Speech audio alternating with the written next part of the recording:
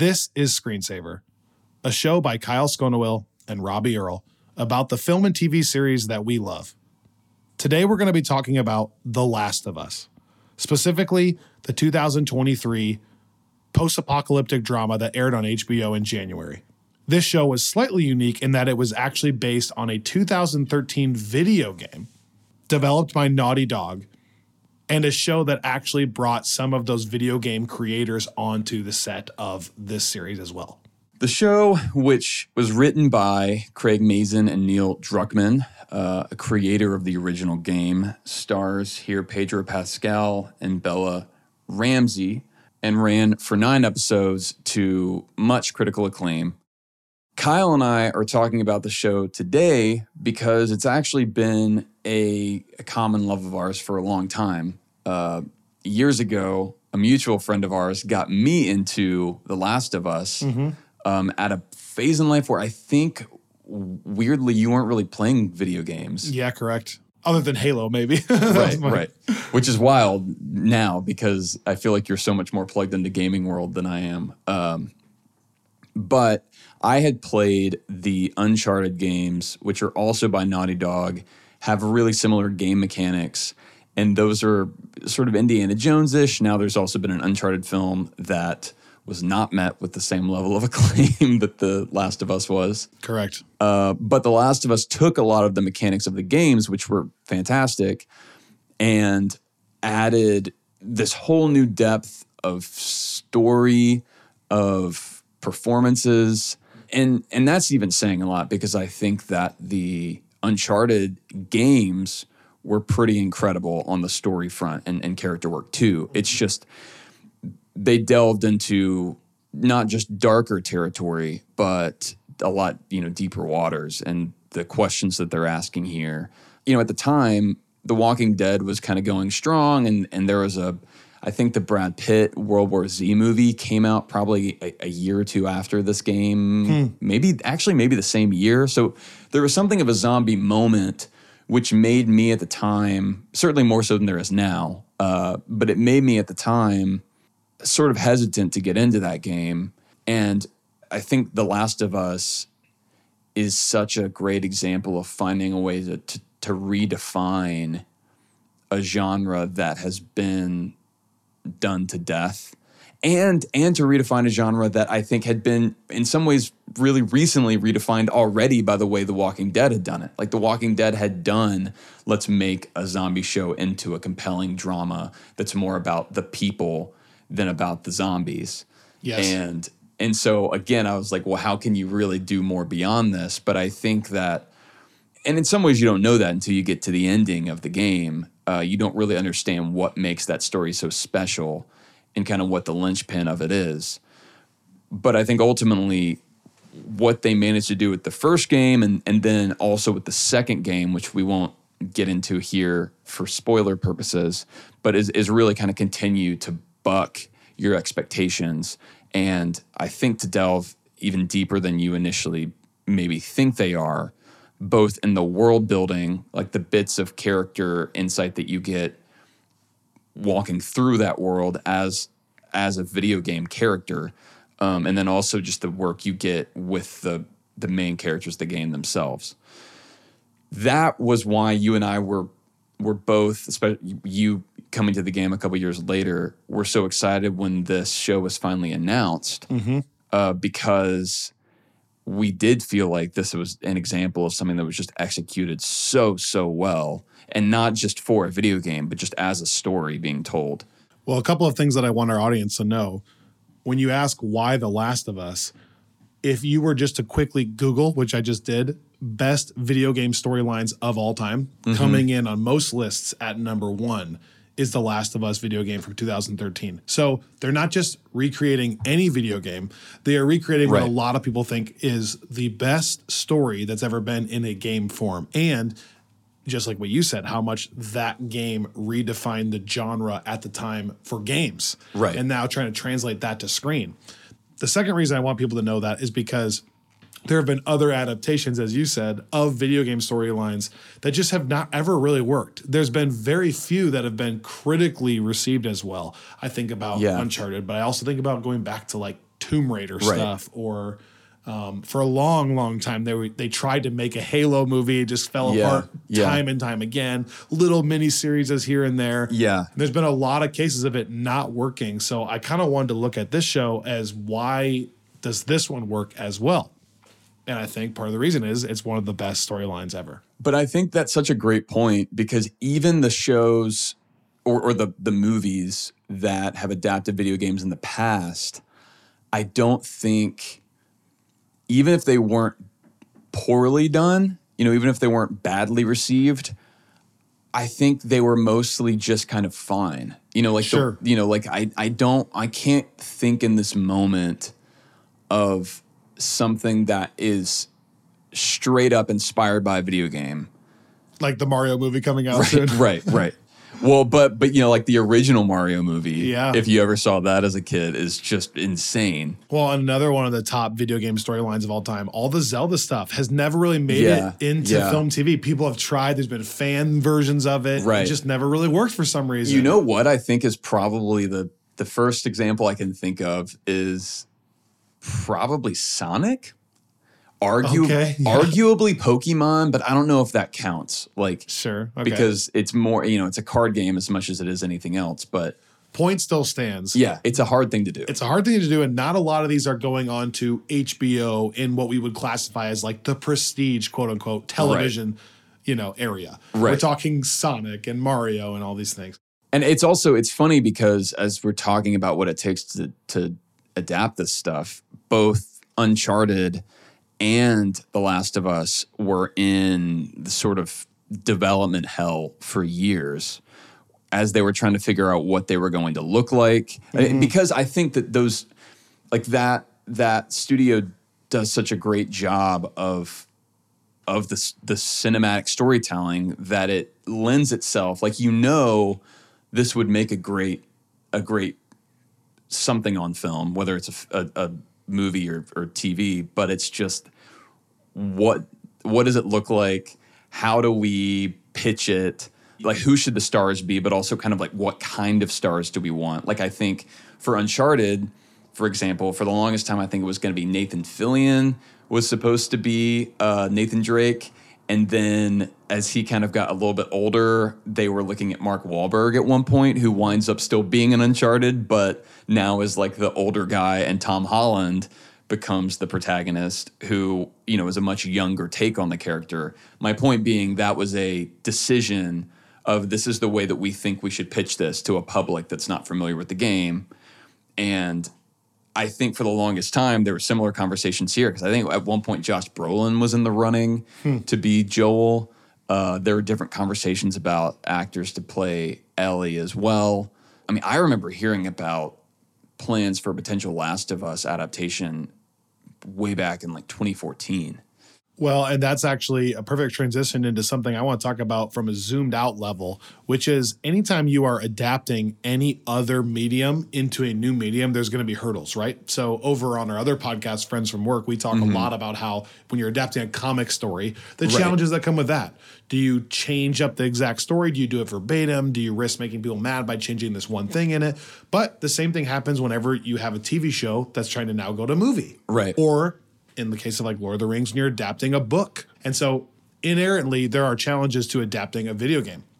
And I think it's interesting to point out a few of those. Like, one of the differences with a video game is that if you are a video gamer, you often, a lot of times, by the way, these stories take about maybe 20 to 30, maybe 40 or 50 maximum hours to fully beat. So if you don't play video games as a background, but what I mean by that is 20 to 30 hours that you become heavily invested in the character you are actually physically moving. So it's different than a book in that you're not using your imagination. You're actually seeing something, and you start becoming that person. I remember when I was playing through Red Dead Redemption 2, I start talking like, whoa, what's the plan, Dutch? And like, that just becomes like who you are when you're playing Spider-Man. You start feeling like you can swing around everywhere. Well, the kicker here is you are Joel. And you are playing Joel. So that's a challenge in adapting that for a show in general, because everyone who wants to see it already has 30, maybe 60 if they play it twice, maybe 90 hours logged in their memory of what Joel should be.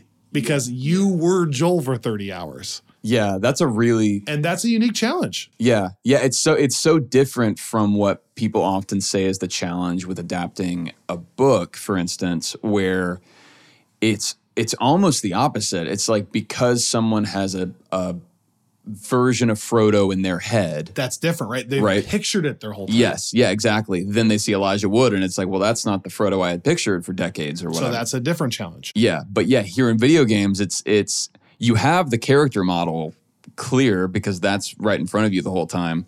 But there's something different and really unique about the fact that when you press X or whatever, you are the one choosing to pick up the sheet of paper on the table and bring it up and read it and decide to flip it over and whatever, like find the ammunition. Like you're making even though the story is being told for you and you have parameters, you are making decisions within that, which is to say you are a part of that character and what that character does. And in that way, it's more similar to comic books where you're also visually seeing it. There's no imagination that needs to take place. You are seeing like what you're doing as you move your hand to the right or to the left or what Ellie looks like or whatever. You're seeing it. So it's not left to the imagination. So that's almost it's a different hurdle. Yeah. Yeah. Fascinating. Well, I bring that up because it's going to play into when we talk about the how of The Last of Us, it's going to play into a few of my thoughts there. But just if you don't play video games, know that it's a very different and somewhat challenging medium to switch over into TV.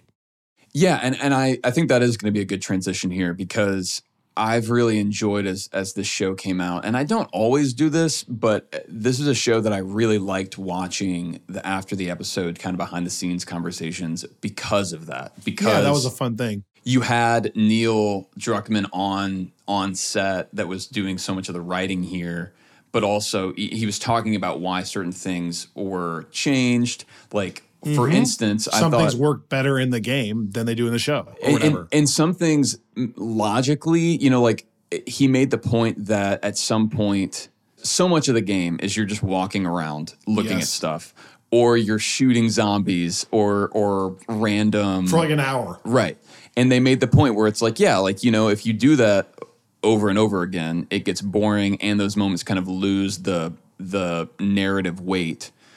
And so there's stuff like that they pulled out, which I want to talk about and kind of what that does with the time, the time frame and how that's felt. But then there are also other things where it's like they made decisions to change the way that like the fungus functions. So in the game, if I recall correctly, the spores are normally, it's this airborne stuff where you'll kind of be going through and then suddenly you're in a room and it's like, oh, there's spores, you can't walk through there. You have to have a mask on.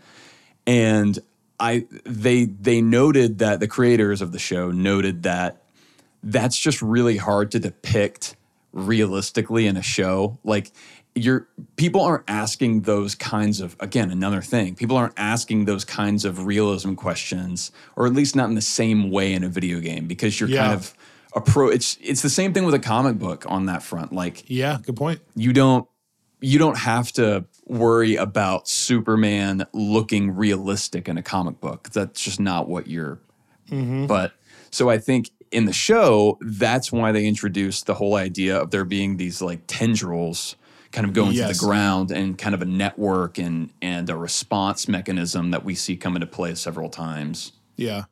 So it is. I mean, I think, and all that to say, as we're getting into how this was all executed and how we felt about it, like, I think that the first big point is they seem to have put a lot of thought into all this. Yeah, I like what you said about the pacing side of it. As far as in the game, you do have countless hours and obstacles that you just have to overcome, and that's part of the fun of playing the game, but they don't add a ton to the story. So one of my takeaways from the actual series when you zoom out is that there actually isn't a ton of zombie time relative to the game. But part of that is because, like you said, if they just did it every episode, it would start being like, okay, when you're not a part of it, when you're not actually physically fighting the zombies, it would just get old pretty fast. The game, for the most part, is based on these different little stops and cities that you get to, and then you just find a new set of people there. And there's a small challenge you have to overcome there, and then you move on to the next one, and it happens again and again and again. But with that time, yes, they're working in the beautiful story of like Joel getting to know Ellie and like that connection being made and all that stuff. But the pacing is a huge challenge for me because you're adapting something that is 30 hours long with a lot of the hours being like more repetitive. Yeah, that you don't have the joy of actually playing it. Well, so you got to figure out how to trim that. And it's interesting even on another side of the pacing because, well, not the pacing, I guess, but the kinds of shots that are going to work or the kinds of scenes that will work in the game, you can die, right? And then you'll respawn. But you are at risk of being killed at any given moment, and then you're going to have to start back over from the last checkpoint. So it doesn't impact the story, but it impacts your own level of anxiety and the tension that the game creates because you're like, is there someone around the corner that's going to kill me? Whereas in the show, you're like, okay, it's episode 4. I don't think one of our 2 main characters is going to die. I mean, maybe, right? Like crazier things have happened in TV, but it's something where like that's inherently, it's difficult to create that same, like when you play The Last of Us, it is stressful, like playing the game. I only played The Last of Us one time, first of all. And like you said, I was not right away on board in 2013. I didn't play it until 2017 or 18. Okay, once PS5 was actually starting to come out. Part of the reason I didn't play it that many times is because it's not a fun story. Like, it's not a game that I just, quick, I have an hour. Right, I get a lot of enjoyment just being stressed to the max, creeping around zombies. Now, our friend, mutual friend, he does love that. Right. But for me, I didn't find it like a super enjoyable game. Like in the way Spider-Man is an enjoyable game. But there's depth here that a lot of other games don't have. So anyways, it's one of these situations like maybe like a Breaking Bad where it's like, it's so good to do one time. I just don't need to do it all the time. Right. Which is in some ways probably a big benefit to the game. And like that to your point, Googling best stories, that is what, although I think the gameplay is fun and well done, you're right in that it's not, I think when we're thinking about how will they adapt The Last of Us, we're not thinking, how are they going to capture the fun of trying to get a headshot from hiding behind that barrel? Right. That game is built on the story more than it is the actual mechanics of any of it. But I give that last disclaimer to say everything I'm about to say is coming from a slightly educated but slightly foggy memory of that game. I have not replayed it a bunch lately. In a way, though, I think that's kind of telling because I'm referencing this show based on what were my overall like emotions and takeaways from the game, more than the specific details of like what happened with Bill and Frank. Right. It's more about like, how did I feel when I finished the game about this or this? And I think that actually informs what I'm about to say in regards to the show. Does that make sense? Yeah. So in some ways, I'm thankful that I'm not a crazy game expert when it comes to The Last of Us, although I have played it. Because I think there was some mystery still left for me, and I can kind of just compare my overall emotions as my takeaway. And I think we've talked about this before, as we're talking about adapting anything. I think that the question should never be, was it like quote unquote accurate, right? Like, did they get every aspect of this right? I think it's more, did they adapt this overall in a way that's effective? So let's talk about the ways that they did adapt this video game really effectively. I want to start with a couple things. There is a scene in maybe the 3rd or 4th episode when Joel and Ellie are trying to get away from the Kansas City people. And there's one old sniper in a tower and he's shooting at them behind the car. And oh my gosh, you are taken back to the game immediately. That is what so much of the game feels like. Even the rhythm of the shooting, like every time Joel pokes it out, bang. Right. And it's like way in the distance, like, I see you back there. Right. Bang. That's what the game feels like. So if you want to know if you've never played it, like that's the feel. Then the way Joel goes up in that tower, takes the gun from that guy, although different than the game, because in the game he'd just kill him. But here he tries to talk him down off a ledge, like, just give me your gun, stop shooting us. But he grabs the gun, and then that whole zombie breakout where Joel's like sniping people to protect Ellie. That feels like the game. Like even the way Joel's breathing. Yeah. That's you in the game. That's you in the game being like, oh my gosh, like realizing the gravity of this moment. And like, I can't let them get Ellie or these other people. Yeah. So in some ways, like the visual of them leaving Boston the first time, it zooms out and the post-apocalyptic buildings, like, you know, half leaning over, Leaning Tower of Pisa type stuff. So cool, just like the game. Some of the shots, shot for shot, were so cool to see as a game player. A couple times where Ellie and Joel are on a roof, they pause and they look out, and it's the exact remake of the game. Or even the way they move, like in some of those scenes. Through like a little cement tunnel. Yeah. And like the crouching, identical to the game. Yeah. That was fun. That stuff was fun for me as a player. So like that, in a way, that is actually how I wanted it adapted. I wanted it to feel like I was like, oh yeah, that's from a video game. But I didn't care enough about certain specific aspects that, like, another positive is like the way they change Bill and Frank's story is better than the game, in my opinion. Yeah. And I didn't need that detail to be exactly the same. So that's my point. I wanted the feel of the game to feel like it, and they did, in my opinion.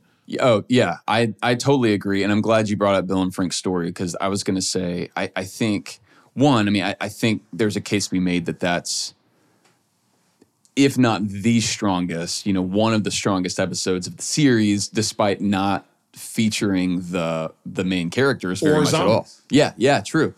So I think you're totally right. And to kind of talking about adapting the feel more writ large, I think that the other thing that made that so effective as someone that did play the game and appreciate it, one thing that the game does really well is a lot of world building through like found objects. Like you'll find, sometimes it's like a body that with like a suicide note. Sometimes you find something that's like hidden in a cupboard, like a letter someone wrote, or just like a backpack or something. And it's like, yep, you're right. You're piecing the world together in ways that I think, talking about the limitations of how much time they had and how much they could realistically dedicate, and just how entertaining it would be to see people picking up things all the time.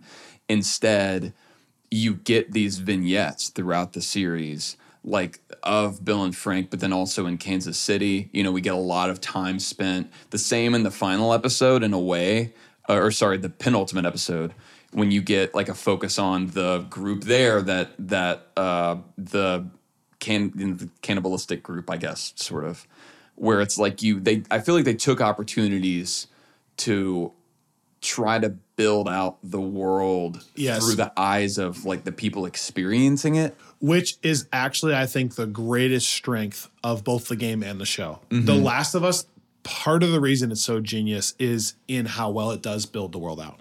And there were, like you said, a lot of other, there's been so many post-apocalyptic worlds in film and TV and game. Right. I think The Last of Us is unique in that you get a really good like spectrum of what is humanity like in the midst of this crisis. Like I think about World War Z, which I really like, but World War Z is, I think, really exhilarating because of the stressful action sequences from the actual zombies who can run, which is a unique, fresh take. It's really good at like getting the practical mindset of like, okay, if you turn in 7 seconds and they can run, what would happen to the world? Right. But you don't get the best look at like what are all the different kinds of people that have been formed out of this broken world, and like what would they be like? And The Last of Us, because of the way they set up it all going down, which I think is the highlight of the show for me, is like, and that's just like the game, the way Joel loses everything, but also the way they even find this out, like the creepiness of the one old lady turning into a zombie, and then the helicopters coming over overhead, and then all of a sudden, like, get in the car, and then they can't get on the highway, and like the panic of that moment. From that, which is like magnificently done, to the 20 years later thing, and then getting a glimpse of like, what has 20 years of this done to people? Like the different, the Fedra and the factions of people that are forming against this government. And then like each town has different people and different problems. Right. Some are a little more compassionate and some are like awful cannibals. And like some have turned to just hiding out and like just seeing what humanity would do in the face of this crisis, which to wrap this all up is why I think the Bill and Frank thing was so genius. Yeah. Because we needed a glimpse of like a faction of people that are able to like find purpose and meaning in life, even though this world is so broken that they're in. If it was all only cannibals, I think you fall into a different trope that I don't like either. I liked taking an entire hour to just be like, in the midst of all this horror is actually this beautiful story. And there are some people that are able to find meaning in this. And I think you need that balance. Yeah. Oh, and just the timing of where that episode falls, I think it's right where you want to get a sense of how this all progressed. Like, because I really like the 20-year jump, but you end basically the night that everything goes to hell, and then the next thing you see is 20 years later, and Joel's in Boston, and so. What I love is the way they did that episode and just the way they kind of handled some of the world building in general, like we're saying, is they root it in a separate, meaningful, moving story, but through that also give us, deliberately give us things that show, for instance, this is how you would deal with someone that kind of comes asking for food. Like the questions you would have to ask, like the conversations there, but then also the fact that we see Joel and Tess earlier. And at this point, Tess is already dead. And so, we saw that whole relationship kind of run its course on screen within 2 episodes, really 1 episode. But then also laying the groundwork in those moments of how can Joel eventually find purpose in Ellie? Yeah. Because Tess says, like, you have to protect her, like, do the one thing you should do. And then you see and Joel gets to see Bill and Frank and, like, kind of the end of that story, and that moves him emotionally. And I think that's the groundwork of him finding purpose in something else besides just, like, killing people or running, smuggling things or whatever. Yeah. Well, and I think the other interesting thing that, to your point, that episode doesn't have, I don't think it has any of the zombie. I'd say zombies. What is the term in Last of Us mythology? Infected. Just as a spoiler here for the game, Bill and Frank's story is pretty depressing and forgettable in the game. Yeah. And like, I feel like if they had adapted it literally from the game, I just don't think it would have been as effective for the overall show because you're not getting a glimpse of like that lightness that I'm talking about. Right. But also like Frank has just like hung himself in the game because like clearly you get a vibe they like argued and then he killed himself. Right. And that's just not, first of all, it's depressing as all get out. Yeah. But second of all, it's not as like, it doesn't add as much of the world building because it's just another chapter of an awful human that did something awful. There were a couple of moments in episode 3 where I think that they chose to kind of subvert expectations, like where you think even that at the end, whenever it comes time for them to both, take the crushed up pills and go out together or not, like I really thought that was going to be a fight kind of a thing, right? Like instead of them just making it a like, yeah, we will. And a beautiful, and they leave the note and like the window open and all that. And so I think there were several points where I appreciated the show not going for something gruesome and shocking for its own sake, which leads me to my other point about, there not being that many scenes of infected in the show. Yes. I think that what I like about that is... Some people didn't like that. Which I understand. But I think that, it's one of those things I like whenever I'm craving something a little bit. And so I think that it left me with the right whenever we got those scenes. And I think the ones we got, like, I think about the, like, bloater coming out. And the reason I think about that scene is it wasn't just being conservative with the amount of infected they show, to make it more of a drama. I think it was also really helpful in giving you, like, it would lull you into this sense of like when they're in Kansas City, for example, you're not even thinking about the infected at that point. Like, you're thinking about all the political dynamics there of like, are they going to get shot by these people that have taken over Fedra? And so I think it makes those moments more terrifying, and it makes you feel memorable, at least. It makes you feel like you're more in that, like in that world, and that, yeah, I mean, people would inevitably, you would settle in an area, and you would, if you were able to actually settle for any period of time, it would be because you've blocked off infected. And in some ways, it would start to feel like you're living, like you've kind of started over again. And so I think but then the shock, like in Kansas City, the way they had really shown like the different struggles that had gone on there, and how, they were just humans killing each other, which I also think is like, you would think, and I feel like this is often the case in these kind of apocalyptic things. It's like, well, humanity needs to band together because it's like us against. Sure. But even just 20 years later, like now. I'm thinking about like that Dennis Quaid movie. Day After Tomorrow. Yeah. It's like highlighting that these people are killing each other. Right. Still, she's killing her family doctor who delivered her. Right. And ignoring, like, whenever she's shown, hey, like, this is an area where infected could come up, like, ignoring that because instead she wants to, like, continue on this vendetta. And what that, it's like those are almost two opposite sides of, like. That's also what I meant about the world building, though, too. That's what I'm saying. They're building out what humanity is like so effectively. Right. Like both how you can find meaning beyond that, and how but also you can, the dark side of it. Like lose yourself or have a mad rush for control. Right. Just a really accurate, well, not accurate because I don't know, but like a picture of what could happen. Right. Yeah. I think that is something that I could see people debating, but I feel like the world building part is one thing that the show did particularly well. I always like when different entertainment mediums, like I come to them for one thing and then you leave with a totally different thing. And in this case, like you mentioned, like a lot of people I think tuned in to see a zombie show. And then you get to like the Bill and Frank episode or like some of the later episodes, you realize like this is very little about the actual zombies and more about the humans that are left. And I personally like that.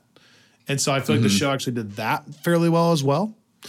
And then also there were a few times that it diverted from the game in a positive way, in my opinion. So like I talked about the Bill and Frank thing as an improvement.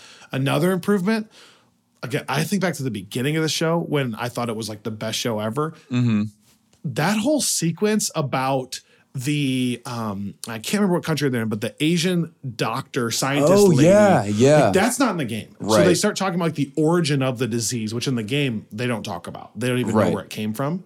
So going back before even Joel has the Austin thing. Shout out Austin, by the way, where we are right now. I thought about you.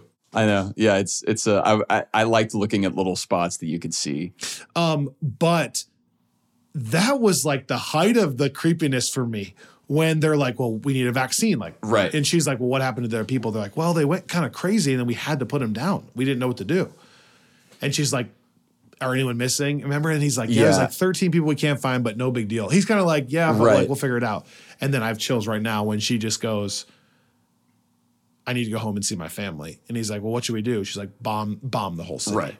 You have to bomb the whole city. I'm going to go home and say goodbye to my family. And then obviously now we know the ending. Like we know they don't bomb it because they can't do that and whatever. But that's the kind of like world building and like diversion from the game where I'm like, this is even better. And was the first bit in the pilot, is that from the game? Like when it shows the conversation on the talk show between the two doctors? I don't even think the talk show is in the game at all. I didn't think it was because I also like that. Yeah. Well, and then as a side note really quickly, because this is all based on not a true story, obviously, but that I'm sure a lot of people know this now, but like that cordyceps fungus thing is a real thing. And so I thought it was cool to see like, in 1960s, maybe doctors, theorizing this could happen and they tie it into global warming that they would have to evolve. But it's like, it's a totally far-fetched idea that's not as far-fetched as maybe the average viewer is thinking.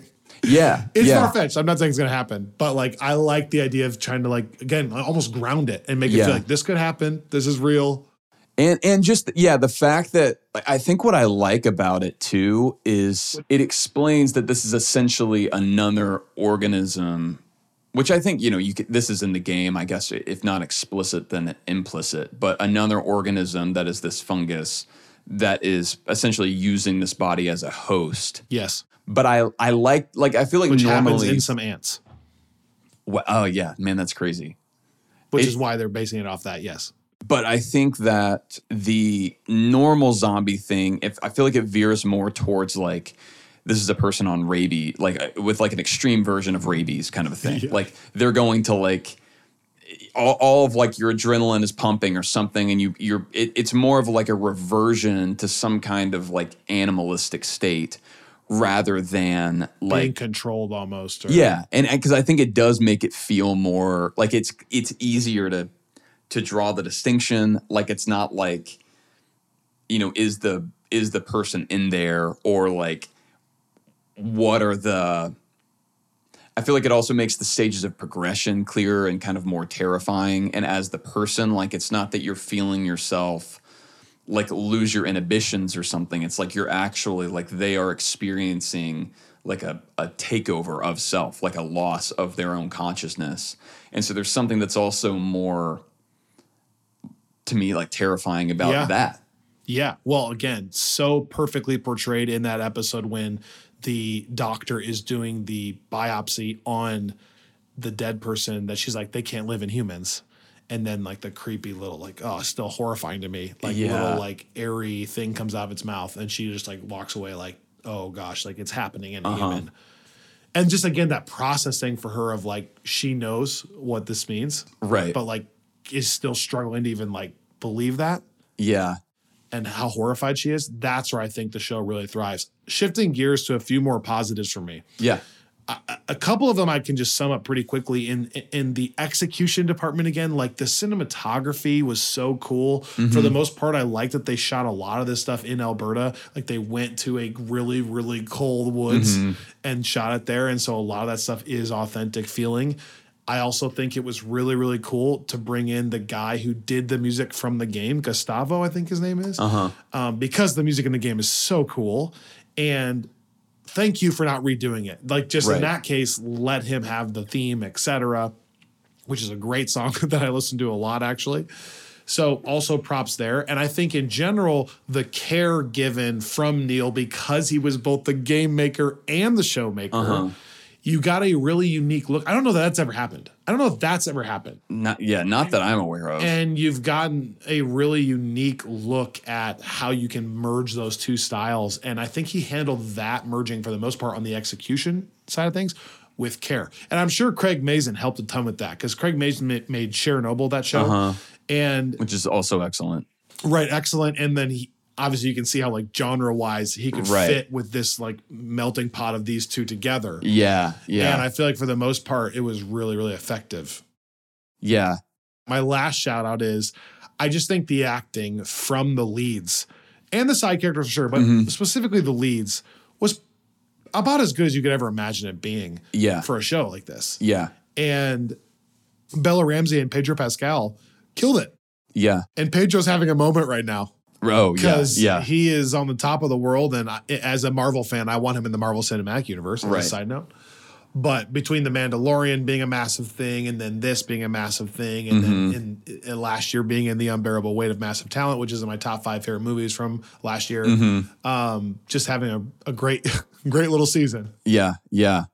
I totally agree on all those points. So I won't delve into that much further. But to say, I also thought that for the most part, the visual effects were really great. Yep.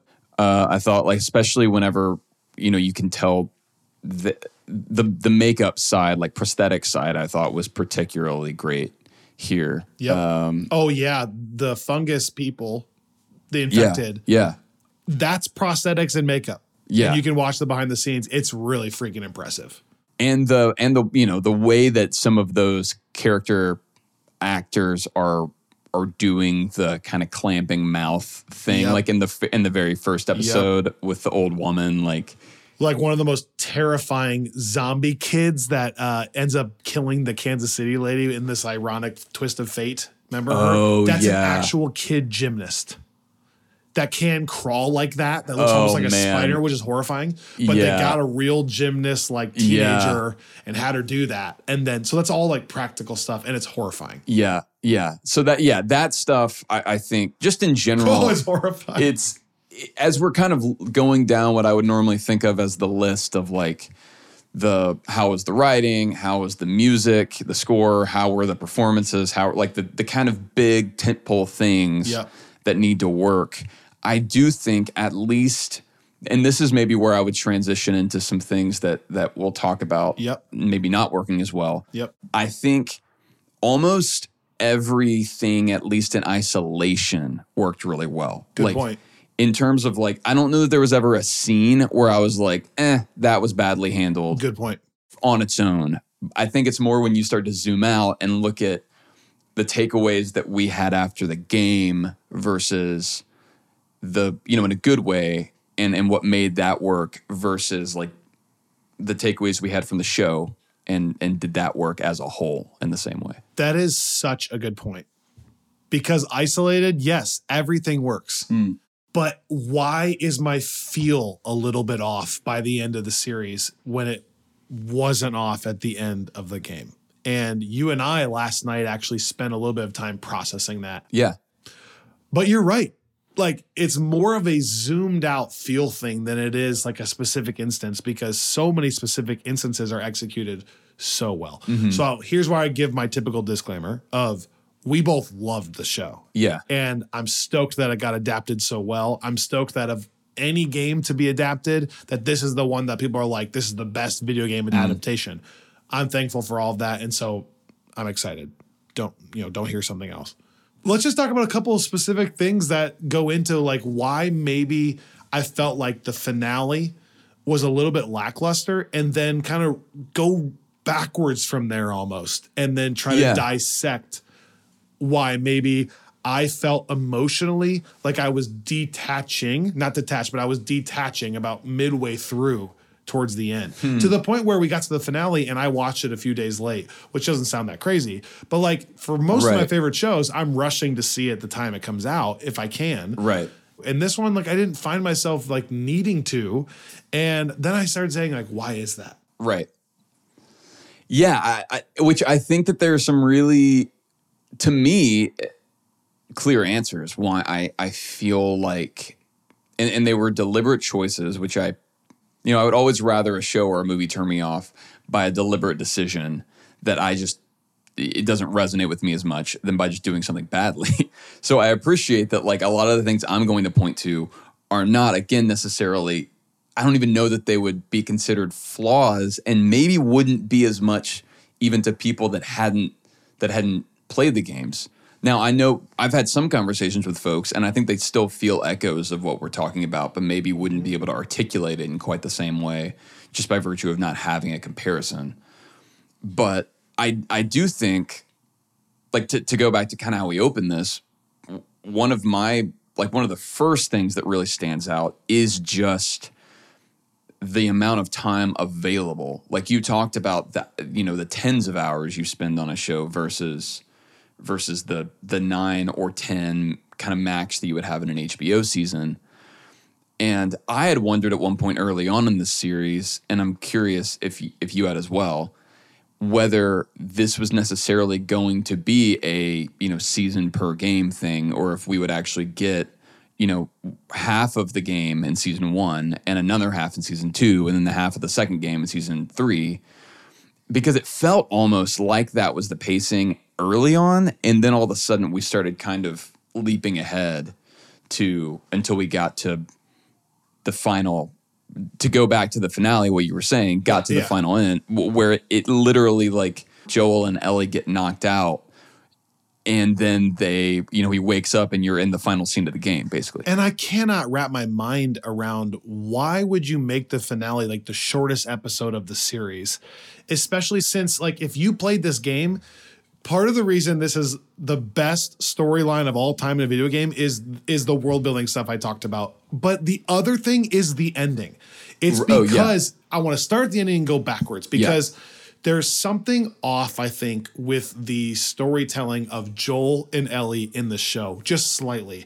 And the chemistry there. And I think a major part of it for me is that the game is centered around Joel. And that's because you are Joel. You play as Joel. You are trying to protect Ellie, but you play as Joel. Right. And I think subconsciously you start feeling really attached to him. You, as like a white male, I start seeing myself in Joel. Right. The show, I think they very clearly wanted to make it about Ellie. Right. And I get it even in the game. Ellie is the special child. Right. But there's a difference there. And so I think like in the finale for me, like it felt so rushed, like just on a practical standpoint that it's, it's only 43 minutes or whatever, which feels weird to shorten that. But also in like, there's no lingering decision. There's no choice. There's no stress of the choice in the show that Joel is feeling. And let me tell you, if you never played the game, if you haven't played the game and you watched the finale and felt a little bit empty from it, like it didn't quite land, I think this is why. In the game, when you get to this slow developing part and you start realizing as Joel, that's you, that this person that you've grown to love, by the way, with a more natural progression, that this person may die from this thing that is going to save the rest of humanity, it starts becoming like the perfect devil's bargain where it's like, it's a lose-lose. Either I choose to save humanity, in which case, great, but now the one thing that I have left to live for, I'm willingly giving up. Right. Or I have to willingly give up this thing that I have left to live for, and it sucks, but I get to save humanity. And there's an actual tension in the game. There's a slow-paced tension that you are just dying on. Like, oh my gosh, I can't believe I'm physically walking her out of the hospital and like dooming humanity, and I'm killing people. Oh my gosh, what am I doing? But I get it. But what am I doing? Yeah. That's what you feel in the game. In the show, I feel like they just basically said, nope, I've made up my mind. I'm now just going to kill everyone. Like literally turned Joel into a villain, like a cold-hearted villain where you didn't feel like, why is he really doing this? Yeah. And so that's where I say, do we need to back up and say, is it due to a lack of chemistry between the two of them that was built up, like that it wasn't earned? Or is it that it was rushed in the finale? I think all of these things play into the fact that there was a missed opportunity there to really feel that tension. I just don't think I get it in the show. I'm realizing with stuff like this, whenever you have a character that is primarily like you have a male main character, and then you also have the introduction of a woman or like in this case, a younger girl, and you inevitably see like the dark corners of the internet that are just angry because there's a focus on a girl and not on the guy. I think the reason why, which is obviously not what we're saying here, I think the reason why it makes such a difference here is not because it's like, oh, Joel is my favorite, he should have gotten more screen time or something like that. The fundamental difference, I think, is because you spend so much time in the game as Joel, you are learning to look at Ellie the way Joel looks at Ellie. And I think that's really key, because then at the end, if you were looking at the end of the game from Ellie's perspective, then it would be way more clear cut, because she's kind of made it clear, like, I would like to make this sacrifice if it comes to that. So then the show kind of almost turns Joel into like this clingy like villain that should not have robbed Ellie of that decision. Which is true, like not the clingy villain thing, but he did. He should not have robbed her. Yeah, and in the game, she's clearly like questioning or upset about it. Yeah, it's fascinating what a difference that makes, because it starts similar to how the show does in terms of the Austin components. You're also Joel with his daughter, right? And then you're Joel now with Ellie, and so it really does a good job, in part because of the fact you're playing as that character, in part because of the amount of time you're playing with that character, that even by the time we get to the episode where in the game you do take you play as Ellie, and that's a big moment. That is, a long time coming. Like you've had a lot of time with Joel where you don't even really think that it's possible to play as Ellie. Like that's not something that you think is going to happen. Right. And so I feel like it's a total difference when you get even to that moment because, for instance, in the show, because it was trying to have more of an equal focus on both characters from the get-go, you've already had a decent amount of just scenes with Ellie, but you've also had an episode that's just Ellie before that episode that's just Ellie. Like, because you have the flashback episode coming as episode 7, and which, by the way, like, even that, as we're like walking backwards, is an interesting one because I was, maybe in the minority in that I really enjoyed that in isolation as an episode, but notably, like that's not adapted from the game. That's adapted from like a DLC that fills in like Ellie's origin after the fact. So like that is something that comes from the game universe, and I've played it, and it's well done and it's well adapted. But I think that's notable in that, like, you didn't have that kind of detour in the game. Right, true. And I think on the one hand, I get you don't have DLCs for TV shows, so I understand why they wanted to get that in. But I think especially given the fact that you're already down one episode from the average HBO show, so you now have nine less than 9 hours because they're not all an hour long, like we've said, and then to pull one of those away to not actually really progress the story of Joel and Ellie together. Yeah. And then also to have 2 for the bulk of that one and the episode 8, where you don't have Joel really conscious much at all, now means that you only have 7 episodes, out of the 9 that are like Joel and Ellie moving, really less, because even the first episode you don't have Ellie. So it's like Joel and Sarah. You look at it starts to, the parts of the game that are those 2 characters kind of moving along linearly in the way that and maybe we're more tempted to think about it that way as people that played the game, but you don't actually get that much of that. Also in part because of episodes like the Bill and Frank episode, which I thought was incredible, and I will undoubtedly be nominated for, best episode of a series come Emmy time.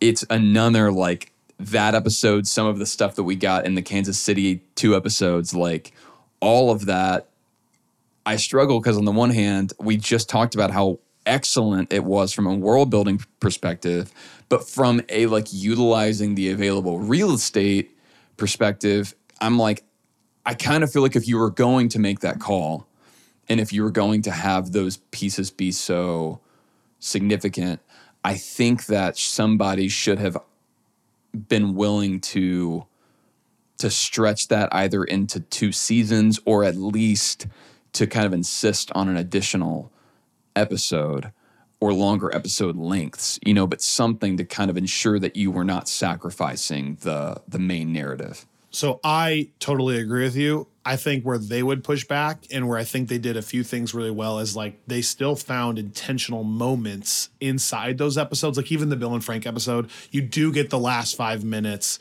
of them having a conversation in their house about what happened, like reading the letter, then getting in the car and like talking in the van. There also were some really good and intentional moments to build that chemistry between Joel and Ellie that I don't want to miss. Like, I really loved the pun stuff. Like that moment in the upstairs of that house where he finally does laugh. What a sweet moment there. Yeah. Ellie becoming aware of what Tess meant to Joel. Right. And then in the car and so I'm not trying to say that they were devoid of taking steps to building a relationship between Joel and Ellie for sure. So there were a lot of moments that worked. But I agree with you. In general, I think there was a little bit lacking. A really small detail that at first I'm like, this is really dumb, but like even how the finale goes down mechanically, if I remember the game correctly, and I'm okay with being corrected if I'm incorrect on this. Right. But if I remember the game, it's like you do shoot some doctors and stuff to get to Ellie. And that's obviously bad and you feel bad doing it. But the like climax of the game is you have Ellie in your arms and you're running like to escape the hospital. This crazy music is playing. Right. The alarm is going off. Like stuff is like they're shooting at you. Like the big slow motion moment is coming when you're like running with Ellie protecting her. Whereas here they put the slow motion moment, the powerful music, which was really a nice musical choice, but they chose that moment to be happening while Joel was actually shooting and killing everybody, which I think puts more of the emphasis on like the killing he's willing to do to get her. Whereas in the other one, it's like more the like sacrifice he's making. Right. I know that's a really weird detail, but I do think it affected the feel of like what I'm supposed to be taking away from this. Yeah. In the game, you're like, oh, I get both sides. Yeah. And that's the only way that finale works. Like, right. That's the whole crux of the game is you have to feel that both sides thing. And that's the other thing that I noticed in the show adaptation is like, I guess from my perspective, the default view, like when you back up, anybody would say, well, yeah, you know, like you should sacrifice that one person, especially if they want to be sacrificed, if it would like save all of humanity. So I think the real burden then is to now prove up why the other option is actually compelling. And I think a big part of that is to make you love Ellie, which I do think the show did in its own way by just making you identify more with Ellie. But I think the problem, like I was saying before, is she herself is in that other camp. So that's not really helping you in terms of like really buying into the idea that, yeah, you know, maybe you would actually choose not to let this person die and actually to kill other people to keep her from dying, much less, you know, killing everybody else. So I felt like even beyond just the timing things we talked about, like the decision of the finale to open back on Ellie's mom and to have her have a relationship with Marlene like we saw. Yeah, makes it more brutal then. Yeah, like because I loved, by the way, I loved that they brought back the actress that portrays Ellie in the game as Ellie's mom. For those of you who don't know, yeah, that's her voice. Which is really fun. But also, like, it was just like, I loved it as an episode opener.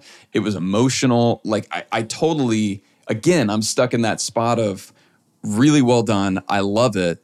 But it does. But what's playing into my lukewarm feeling at the end of the show? Yeah, and I think it plays into this. By the time you get there, you recognize now that Marlene has had to make this type of decision before and did. Like she had to make the call to kind of, and it's a different situation, but she kind of did the hard thing and killed her, you know, really good friend because it was what she wanted, like, and took her kid. And it was this like, and now, even though Ellie's not awake, Joel knows, because they just had this conversation in the show, that if she can find any way to do this, like she even says, like, otherwise, what was the point of any of this? Like, it would make all of this meaningless, everything we've had to go through.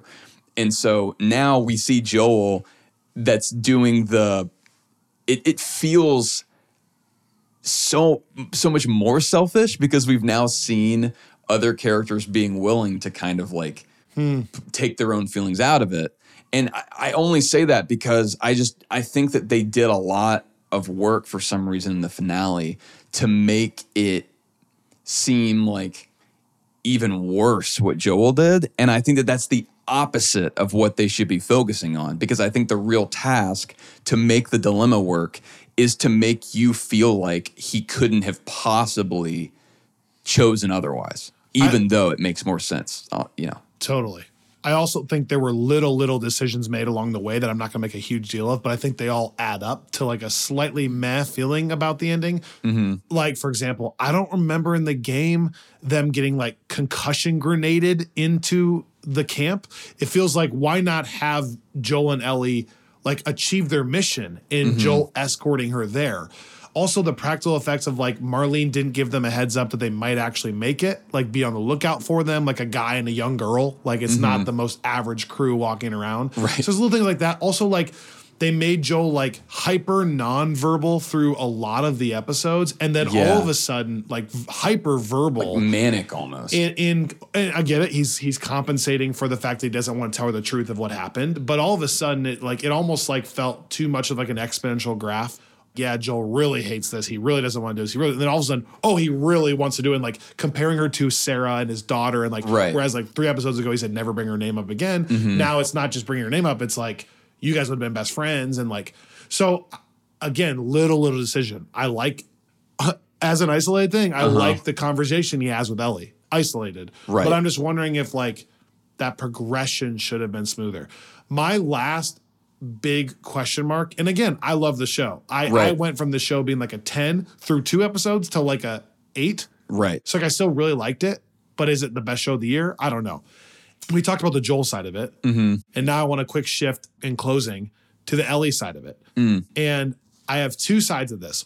One, I thought Bella Ramsey was phenomenal, and I think like come award season, she will be nominated and probably should be. Yeah. Yeah. She has this unique ability to portray emotion on her face, especially for someone who's younger, and just have it work and be more subtle in it. And she's been great. So like the flashback stuff does really highlight her ability there. Yeah. And that in that way, I was thankful for that. The second part of it though is like the departure from the game in Ellie. And this is where I think it's my own flaw. Where like I have a memory, like a nostalgic memory of Ellie in my head. And I've only played the game one time. So it's like a faint memory. Right. But some of the personality traits that I remember the game, and I'm probably remembering incorrectly. And I hate that I'm letting it like influence my opinion of the show. Like I always rip on that for people that do that with comic books. But now here I am doing it with this game. But the Ellie that I remember was a little more, for lack of a better word, charming. And maybe more naive and less hardened to start. And it kind of gives you, and this is the second game, but like it allows for those moments of her like wanting to go to space as an astronaut, or her seeing the giraffe to be really tender moments, because you're reminded a lot throughout the journey that this is a kid. Right. Right. Like that's the feeling in the game. And she is aggressive. Like when she meets Bill in the game, I get it. She like right away is like, touch me again and I'll kill you. And like, you know, she's cursing at Bill. Like I get it. Like she is aggressive. Right. But it feels like in this version, they told Bella, like, you need to play this as like hyper aggressive from the get-go. The very first scene we get of her is her tied up and her being like, well, I'll effing kill you. I'll cut your throat from the very beginning. Right. And I feel like they lost a little bit of the charm and or innocence of the character. And so then I think that also plays into the very ending, because like it's less of Joel. I don't know. It's not, I don't know. Well, it just doesn't play into the vibe between the two of them perfectly. Yeah. Well, I feel like what we're saying with Joel kind of being out of commission for the bulk of episode 7 and 8 means that we're giving, and I think this is what Neil said was the real intention of this, but they give Ellie so much more agency. And again, that moment, like that scene that we're talking about where Ellie has to kind of fight her way out in the burning building, like that is in the game. I'm not saying that they didn't do that there. And Neil shot for shot at times. Yeah, and Neil said in the game it was the same thing. He wanted to make it, intentionally make it to where Joel was not saving her. Swooping in, yep. And I think that is, I see what he's doing, and I see why that's so effective in like even in the game, like creating this additional seed of doubt in terms of like, does Ellie, is it right to make this call for Ellie, who has sort of shown that she can make them for herself? But I think in the show, because we get like 2 episodes worth of Joel being sick, and even though a lot of the 7th episode is Ellie flashback, like there are also parts of her kind of just walking around, and it's like you're getting more of a sense in episode, and the timing, like episode 7, episode 8 are Ellie being able to kind of take care of herself. Also after most of the big moments in the game or in the show where Joel would have kind of tried to save Ellie, Ellie winds up playing a pretty pivotal role, either like shooting somebody or like helping Joel out. Or my point being, and I think all of that's really effective until you get to the finale, because then it may like it in terms of, and this is maybe where we would just, I would be curious to see what the creators would say, because they maybe would say like, yes, everything that you're highlighting is what we intended, because we wanted Joel to actually feel like the villain by the end. Yeah, true, maybe. But if they wanted Joel to still feel like the hero at the end in some way, right? Like a hero, a flawed hero, sure. But if they wanted that, then every time that you emphasize Ellie's sort of independence and ability apart from Joel, but also like how hardened she is, how like basically able she is to take care of herself and function in the world and make her own decisions, like, which again, all things that I think are important for them to show about this character in general.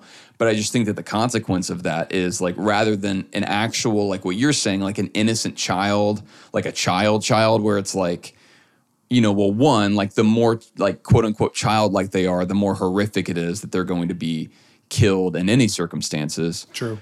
But then also like the easier it is to kind of stomach Joel taking this decision upon himself.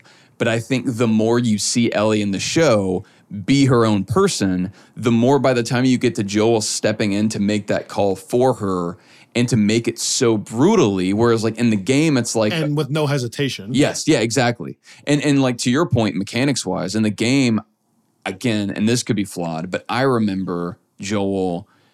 The idea is he's shooting the people that he has to shoot to be able to escape with Ellie. Like, I think that there's this idea where it's like people are trying to, they see what's happening and there are fireflies like swarming and trying to stop him. And that's a very different dynamic than like him systematically just executing like everyone he comes into contact with in the hospital, essentially. And I want to hear from our listeners on that. Well, first of all, how did the finale hit you overall? But also, like, even mechanically, there's a scene in the show where the fireflies are like right away jerks to him. They're like, escort him out, and like they're like, keep walking. What's wrong with you? Did I stutter? Like, you know, and they're like being, and I don't remember it being contentious until Joel decides to make this decision. Right? It wasn't. I feel like you're in there as a friend first. Yeah, and they're not like escort him away. If I remember right, you're just like in a different room. Yeah. No, I think that's right. Struggling with it. Yeah. So it just feels like they changed the tone in general, where Marlene right away is like, get him out of here. Right. And then they're like, move it, man. And I'm like, wow. So already they're like, no, Joel's bad. Yeah. Get him away from us. And I just feel like if you don't nail that, you've lost like the huge genius moment of the game. Which what makes it genius is that you can't make Joel a full villain and you can't make him a hero. He can't swoop in and save Bella, and he can't also just be awful. It's got to be like you are torn between the two as you're doing it. Yeah. Well, and that's... I remember being like, no, what am I doing as I'm doing it? Yeah. No, and that's why, like, whenever I say those moments, it's not that those moments didn't show up in the game. That's why I think the amount that they showed up and the stage at which they showed up are important, because it does add in enough of like that doubt of like, this feels like wrong and out of step with what like Ellie would want and would do. But again, it's like, because when it comes, you've had so much time with Joel, and because of the way that that relationship has been portrayed, that you still wrestle with it. But yeah, I think the problem is like, I guess my kind of final comment here on really most of the flaws I've pointed out, I think even the word flaw is maybe misleading, because whenever I say I have a problem with it, I don't have a problem with any of this from a story perspective. And in fact, I think that you could argue that if you're looking at just the way that we analyze Ellie's interactions with the world and the way that we're sort of exploring her own like world building in a way, I think there are ways the show does that more effectively than the game, as I remember. I think that the issue for me comes with, if you're trying to achieve a moment like the end of the game, where you are truly torn, where you truly at least partially root for Joel, then I think that you just have to get that balance like exactly right. And I think the fact that like the legacy of the game is a testament to how perfectly they nailed that moment emotionally in the end. Exactly. And I think that just shows that it's like it's a thing that is really delicately achieved or not achieved. Yeah. Well, I'm even thinking back briefly to, like, if Joel is just straight making that decision with no hesitation, then it's like a total slap in the face to people like Tess, who early on in the show are a motivating factor for Joel to keep going, because she says, like, if there's any shot, you have to do this. Right. And, like, basically, if we don't see Joel struggle with it at all, like the actual decision, then Joel's just basically saying, like, well, screw Tess. Right. Like, I need to see him going through that, which again, to my main point, I can't for the life of me figure out why they didn't make that last episode like an hour or an hour 5. Right. Why make it the shortest one? At least make it 55 like the rest. So to close this episode, what is your lasting image? What's your lasting screenshot, if you will, takeaway from The Last of Us? Yeah, I think, I mean, in terms of I think the moment that sticks in my head is Ellie picking up the letter at Bill and Frank's. That I think it feels so much like a moment from the game. Like when I'm talking about the picking up, I love, like you were saying, so much of how, like, I mean, that episode is so powerful before we ever even get Joel and Ellie in it. But I also think that then the genius of that is it uses that momentum to then, like, suffuse that final scene, which is then also like the kind of final word on what happens with Bill and Frank, like with added meaning, because now it's like we see that there's some background with Joel. We know we're coming off of the Joel and Tess stuff. We're seeing Joel and Ellie kind of starting to bond a little bit more. And so I think that particular scene, just so many things came together really, really effectively that I think if I had to point to like a single screenshot, it would be that one with them kind of around the dining room table and reading that together. I think I would choose the image of Joel holding Sarah and the military guy confronting them, getting the message that he has to shoot them, and Joel saying, "We're not sick, don't shoot us." Which I think actually informs my overall opinion of the show. Like the fact that the image that sticks in my mind is from episode 1 and how much I love the origin of this pandemic breaking out and all this stuff. And also I think just, man, when you become a father, certain things just become like almost unwatchable because they're so painful. And so that always sticks in my head, like how much that would hurt to like get through the entire zombie apocalypse alive, only to have your daughter killed by another human in front of you that you're asking not to do. And so that's always haunted me. And I thought that was executed perfectly. And so that's kind of like what I take away from The Last of Us. Yeah, man, that is such a brutal. The game especially, it's but Joel's the show origin as well. story, basically. Yeah, I mean, just a kind of brutal bookends for that show. And, you know, I would be fascinated to watch this one again, you know, to kind of see how so often I think things just look different once you've got the lay of the land, even knowing the plot. Well, and as two people that also played Game 2, Last of Us 2, that came out pretty recently, actually, they are making a season 2. And so I will be still as excited to see what they do there. And there's some crazy stuff in that game too. So we'll see how that goes as well. What did you guys all think? I genuinely would like to hear from listeners on how effective the show was overall for you. How much did you get moved emotionally by the finale and some of the things we talked about there? I would love to hear the other opinions on that. We both really loved the show. Probably felt like it lost a little bit of steam towards the end, but overall executed very well and something we'd like to watch again. Thank you so much for listening. We'll see you next time on another episode of Screensaver.